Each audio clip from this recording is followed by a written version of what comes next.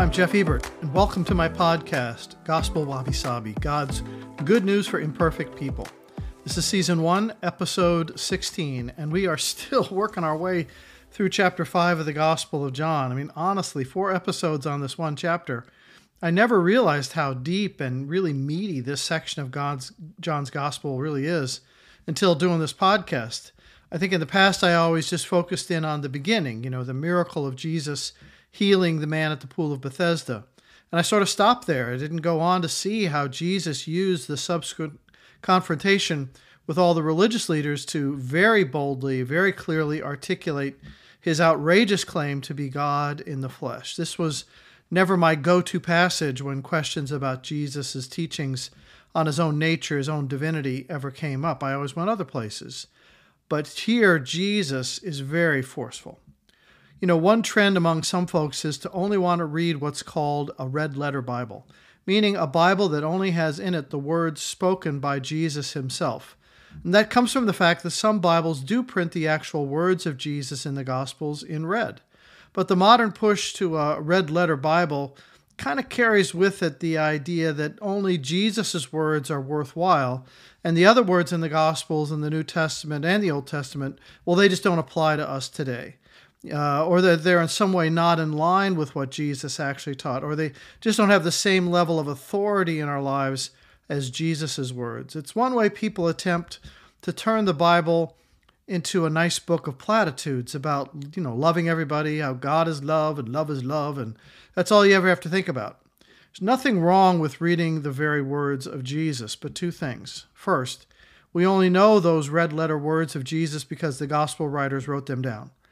So if you don't trust the gospel author's integrity, then you can't trust that they accurately wrote down Jesus' words. They could have conspired to write down whatever they desired and create a Jesus of their own design. And so if you're left with nothing, if you discount the authenticity of the gospel writers, that's all we've got. Jesus didn't write any books of his own.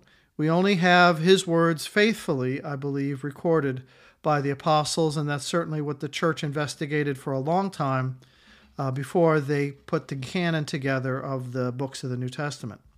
Remember, all of the disciples except for John died for proclaiming as truth what they wrote about Jesus. Tortured, martyred, beheaded. I wouldn't die for a hoax. I don't know about you.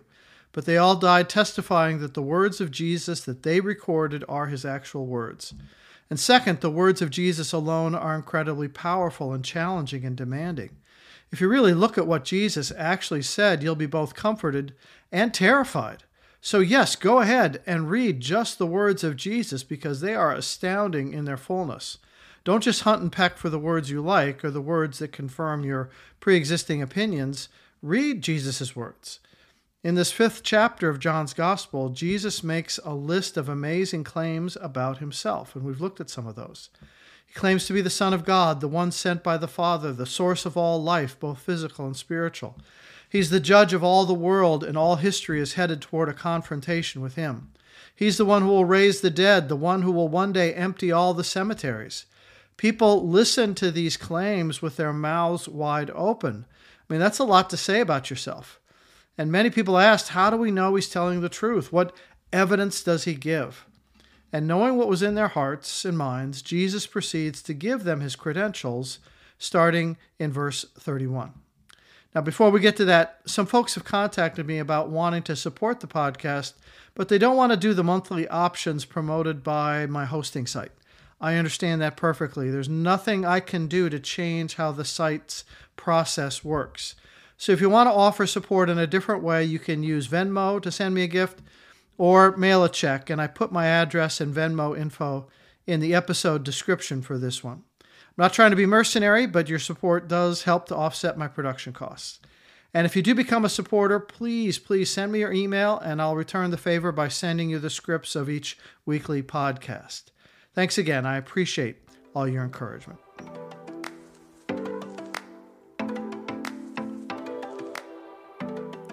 All right, let's get ready to hear the words of Jesus from John chapter 5, starting with verse 31.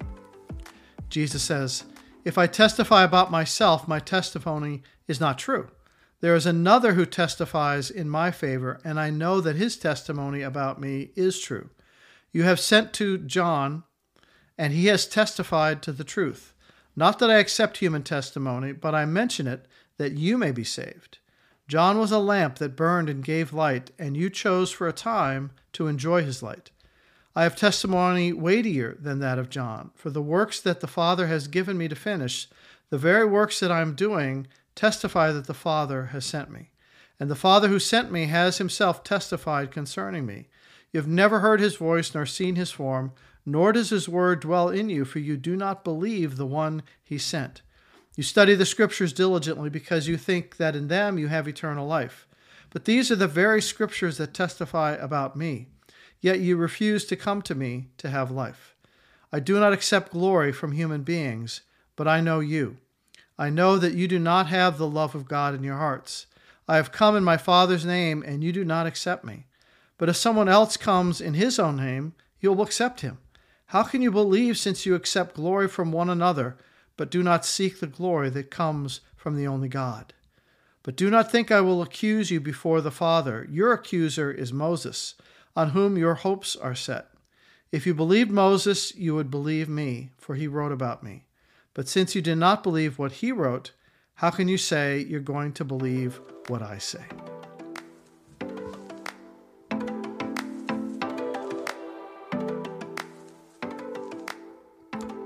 In this section, Jesus reveals three witnesses whom he says will back up all his claims. And again, I'm relying on Ray Stedman's commentary to navigate through all this. This practice of calling witnesses was in line with what the Old Testament law determined. Deuteronomy 19:15 said, where Moses said, out of the mouths of 2 or 3 witnesses, let every word be established. So Jesus is very careful here to build his case in accordance with the Old Testament law, because he's not overthrowing or getting rid of the Old Testament, he's fulfilling it. And he doesn't want to give his detractors any more false ammunition to attack his credibility. Credibility was certainly a struggle then, just as it is today, because we live in a fallen age. Our politicians, our influencers, our scientists, our thought leaders, they can all claim just about anything and even contradict each other with their spin on the facts. And we don't know whether to believe them or not. We don't know who is really credible, who's pushing an agenda, who's telling the truth. You've probably heard the expression that the facts speak for themselves, but that is never true. People always put their interpretation on the facts. So then we make decisions about what to believe. And in Jesus' day, people were just as prone to make false claims as today. So the law prescribes that there must be at least 2 to 3 witnesses, people who corroborate the testimony. And this is what Jesus is doing. The first witness is Jesus himself, verse 31. If I testify about myself, my testimony is not true. There is another who testifies in my favor, and I know that his testimony about me is true. When Jesus says his testimony is not true, he does not mean it's false. He means it was not true in their eyes, and by itself it was not a valid testimony. Looking ahead to chapter 8, verse 14, Jesus makes this claim. Even if I do bear witness to myself, my testimony is true, for I know whence I have come. So it's not that he's lying, but he recognizes the fact that in order to be accepted by the general public, his testimony must be backed by 2 or 3 other reliable sources. Called fact-checking, I guess we'd say that today. One of the frustrating things about being a preacher for so many years is that each week, you're pouring out your heart to help people understand Scripture, and a lot of times it feels like it's water off a duck's back, until they hear it from another voice, a guest speaker, or they attend another church who says essentially the same thing you've been saying all along, but in God's timing, finally, through their thick heads, the light goes on in their minds. I had one guy tell me upon visiting another church that he finally heard some good Reformed theology. He said, I never got that before, which is kind of a backhanded insult to me. And I just wanted to ask him, where have you been? It's all I ever preach. He wouldn't know Reformed theology if it bit him on the nose. But finally, the light went on for him, and whatever was said penetrated his brain. And that's a good thing. What I understand is one person plants the seed, another person waters, but God's the one who makes it grow. Or as the Japanese expression goes, when the student is ready, the teacher appears. Sometimes people just need to hear another voice for God's truth to penetrate their souls. Jesus says that other voice initially was John the Baptist, whom we looked at in earlier podcast. Verse 32, there's another who testifies in my favor. That's John the Baptist's testimony. And his testimony actually had a profound effect on Jesus himself, not just on the ones who heard John speak. Jesus is strengthened by what John said. He says, I know that my testimony about me is true. The word for know there means to believe, to experience inwardly or deeply or instinctively. It's not just an intellectual belief. It's an inner confirmation, an affirmation, an inner consciousness and an awareness that John's words were true. John's words resonated in Jesus' heart in a really powerful way. And this is partly what accounts for Jesus' boldness. If you have an inner consciousness of what you're saying is true, you tend to speak more boldly and confidently.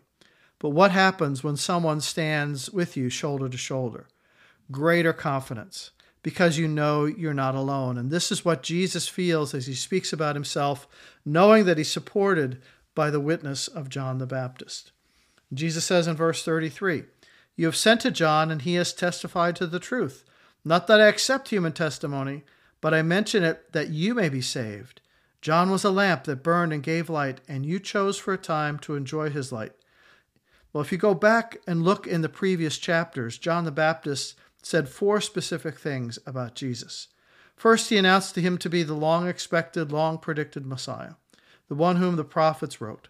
John even quoted the words of Isaiah concerning Jesus, or concerning himself, saying, I am the voice crying in the wilderness, make straight the way of the Lord. That's John 1:23. But Jesus was that coming Lord. And second, John announced Jesus to be the Lamb of God. To his own disciples, he said, behold, the Lamb of God who takes away the sin of the world. John 1:29. Jesus is the innocent substitute who will one day stand in our place and take our sins upon himself, and thus free the love of God to give us all the riches of Christ. Third, John announces Jesus to be the baptizer with the Holy Spirit. John 1:31. He is the one who will pour out the river of living water that will satisfy the thirst of men's hearts and souls for life and for truth. And then fourth, John declared Jesus to be the Son of God. John 1:34. He's the Word made flesh, God himself, Lord of heaven and earth, become human. Here in verse 33, Jesus declares that all that John said about him is true. And Jesus says something that sounds a little strange to us. So verse 34, not that I accept human testimony, but I mention it that you may be saved. By this, Jesus means that though he does not need testimony from John for himself, it may be a saving help for others who need to hear a different voice.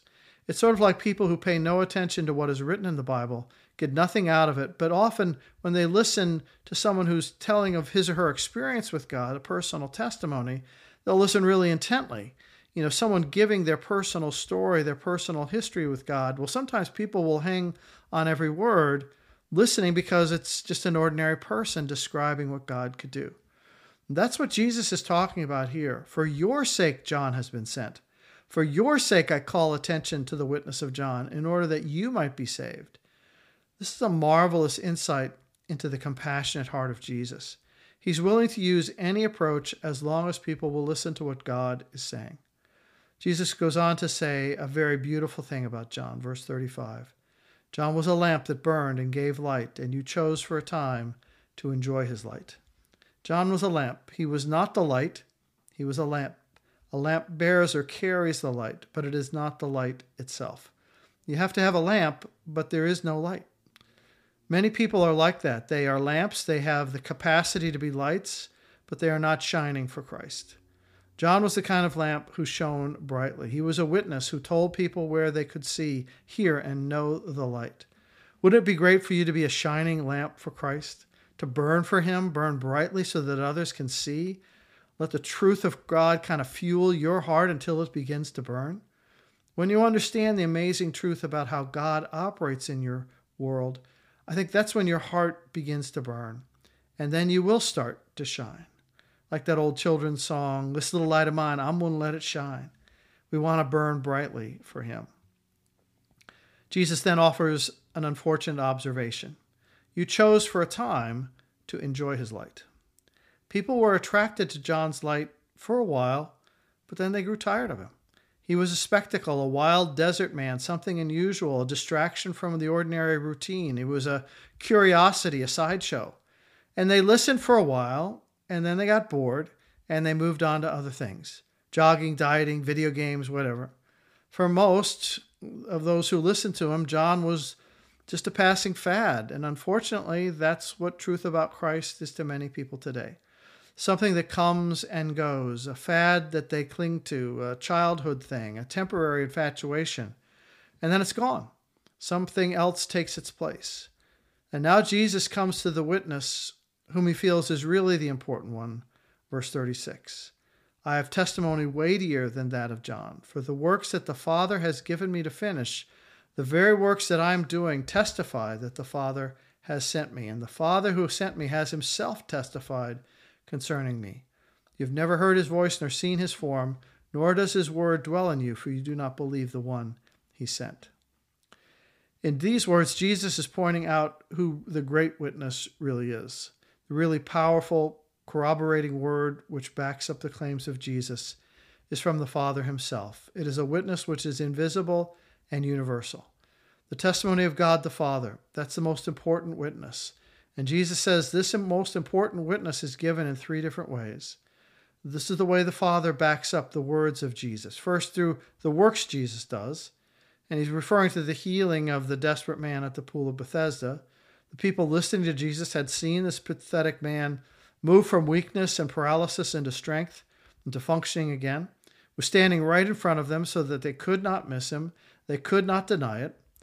Verse 36, he says, I have testimony weightier than that of John, for the works that the Father has given to me to finish, the very works that I'm doing, testify that the Father has sent me. Jesus' miracles were the witness of the Father.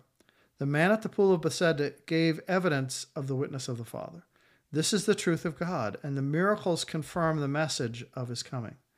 The Father is still confirming his witness for Jesus. God is still at work. He's still delivering where he chooses, not always.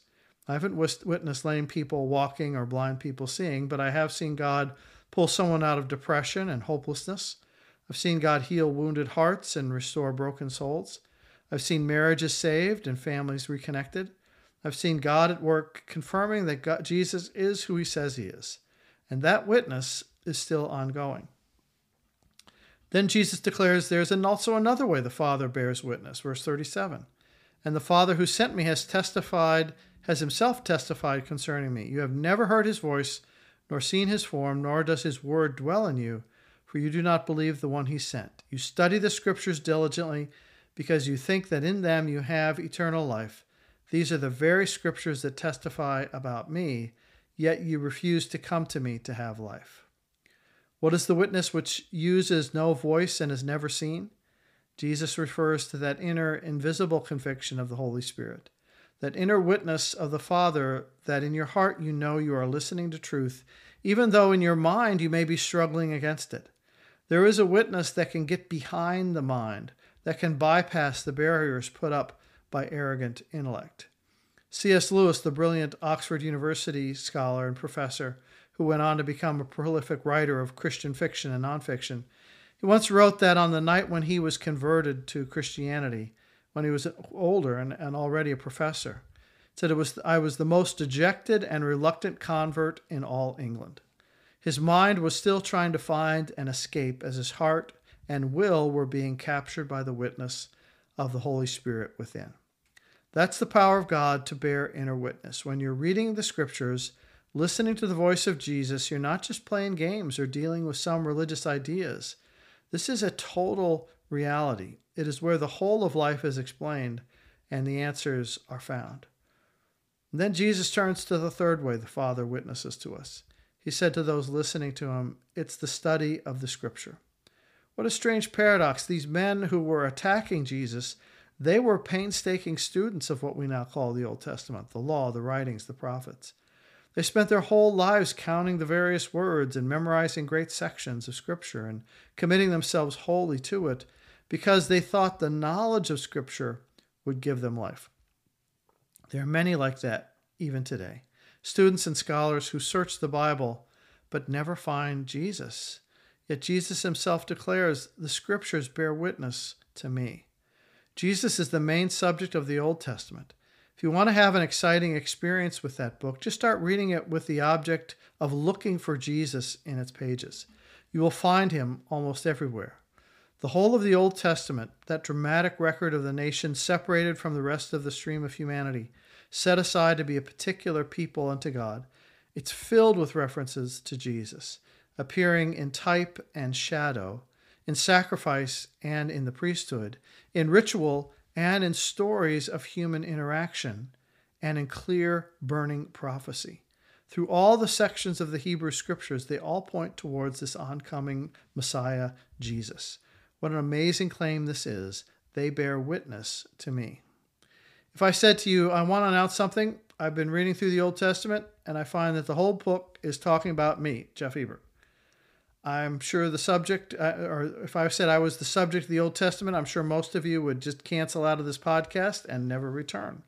Some of you would probably call my wife and tell her that I've lost it. I think she already knows. Anybody who makes that claim, we'd think that they were crazy. Muhammad, the great prophet of Islam who studied the Old Testament, never dared to claim that it witnessed to him. Gandhi, sort of the modern-day Buddha, never claimed that Scripture talked about him. But Jesus makes that very outrageous claim, and they thought he was nuts, and you can't really blame them. It's too much. Jesus says it's possible to study the Bible, to even give your whole life to it, and never see him. Most of my theology professors in college were exactly like that. I couldn't figure out why they devoted their lives to teaching theology when they really, deep down, they didn't really believe any of it, especially the ones who taught the Scriptures, the Bible. They saw the stories of the Bible just as stories akin to Greek mythology, stories with no power to transform because they didn't have the inner witness from the Father and the Spirit of the written word. What a waste of a career, teaching the Bible as a curiosity and not a life-changing encounter with the author. Verse 40 should be translated, "Yet you refuse to come to me to have life." Jesus clearly says that if they had come, they would have had life, but they chose not to do so. The problem is the will of a hardened heart spiritually blinded. Only the persistent witness of the Spirit can soften that heart of stone. Jesus goes on to tell us why in verse 41. "I do not accept glory from human beings, but I know you. I know that you do not have the love of God in your hearts. I have come in my Father's name, and you do not accept me. But if someone else comes in his own name, you'll believe and accept him. How can you believe, since you accept glory from one another, but do not seek the glory that comes from the only God?" Here Jesus puts his finger on sort of the true reason for this kind of stubborn unbelief. Why would someone read the truth, know it to be true, know that it speaks of Jesus, know him to be who he claims to be, and then still refuse to come to him? Jesus says the answer is because what that person really wants is glory. Well, what's glory? The phrase in affirmation of people, other people. Affirmation, acceptance, fitting in. It's all a form of glory. We all need that kind of ego stroking. We all want to be accepted. We all want to be liked, and we want to be told we're valuable. But there's a way that can go too far and become the deadly enemy of truth and true wholeness. We settle for substitutes. We compromise. We want immediate response. We want it now, not in heaven later, someday. We get distracted by the world's worries and temptations and take the easy road. We go along to get along, especially in today's cancel culture. The adulation of peers is what drives so much these days. Clicks, likes, a desire to fit in, to belong to something.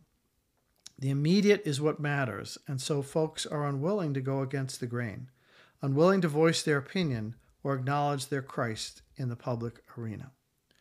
Well, Jesus adds that there's a terrible danger in that. Verse 43, "I've come in my Father's name, and you do not accept me, but if someone else comes in his own name, you will accept him."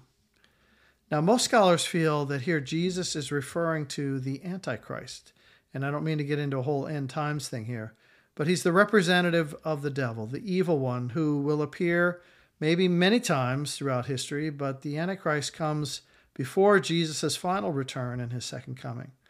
Jesus is saying that he came backed by the evidence of the Word and the Spirit and the Father, that visible evidence. He came with a proper introduction, John the Baptist, who opened the door, as it was predicted he would, yet they wouldn't receive him. Well, okay, there's coming another false Christ who's going to make even grander, even more spectacular claims that he can do things for you that you've always wanted done, saying things you've always wanted to hear, and you will accept him, only to be betrayed by him. That's the danger of rejecting truth when you know it to be true. You set yourself up as a sitting duck for the next con man who comes along. Now, in one sense, Jesus is speaking prophetically here to ancient Israel. His words are very plain. How can you believe and follow Jesus when you first and foremost you're looking out only for yourself, for your own welfare?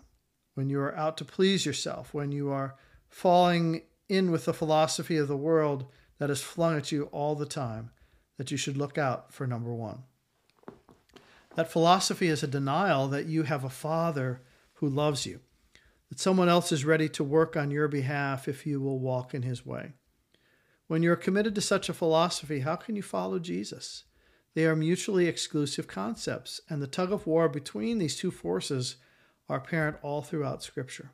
You cannot love the world and love the Father. You cannot follow the Lord and the devil. You cannot drink the cup of the Lord and the cup of demons. You cannot have it both ways. Now Jesus comes to the final, verse 45. But do not think I will accuse you before the Father. Your accuser is Moses, on whom you set your hopes. It's amazing that the very one they thought they were obeying is the one who will finally tell them that they've ignored the words about Christ. Moses, whom they are using as their excuse to persecute Jesus, will instead one day become their accuser. Many are in the same boat today. I've heard people say, when I stand before God, I'll have a lot of things to say to him. I don't think he's treated me very well. I got a bad deal here and here in life, and I'm going to tell him so. But on that day, they will stand absolutely mute before God, their own memories testifying that God is correct and that they are wrong. Listen to these final words from verse 46. If you believed Moses, you would believe me, for he wrote about me. But since you do not believe what he wrote, how are you going to believe what I say? This is a very radical portion of Scripture. Most people think that if someone does not believe something, what he needs is just more light to shine on it. Give people more information, the right information, and then they'll make the right decision. Not bloody likely. Like people who smoke. Who doesn't know that smoking causes cancer? More information is not going to convince a smoker to quit. If a little information does not do the trick, we just want to give them more information. But Jesus kind of tells us that's not how human beings work. If you do not believe the truth, you'll not believe greater truth when you hear it. If you do not respond to what you already know to be true, you will not respond when you hear further truth. That's what Jesus is trying to say. What a radical statement. Jesus brings his public discussion to a close here. And where does he leave us? We have the witness of the Father, the witness of the Holy Spirit, the witness of John the Baptist, the witness of the Scriptures, and the witness of the apostles, and 20 centuries of testimony from individuals about the power of Jesus to deliver men and women, to free them from their chains, to turn them around, to heal them and make them whole people. Millions upon millions upon millions of voices throughout the centuries bear witness to that fact. Where does that leave us if we continue to pursue the empty voices of the world and seek for positions of power and influence apart from the will and the glory of God? These are gut-wrenching words by Jesus. I can't make them easy words because Jesus did not make them easy. But they are words that force us to face in ourselves the light of reality. Where are you going in life? What are you doing with your life? This is a critical hour in human history. No more critical hour has probably ever come. Let's face this choice which Jesus demands and submit ourselves to his loving lordship. Let's welcome him into each day in the week ahead and do our best to yield to him, yield our hearts, our minds, our wills, our emotions, yield to him so that he might truly be Lord over everything that we say and do, over every idea that we think, everything that comes into our hearts and minds. May it all come from his loving lordship. Have a great week.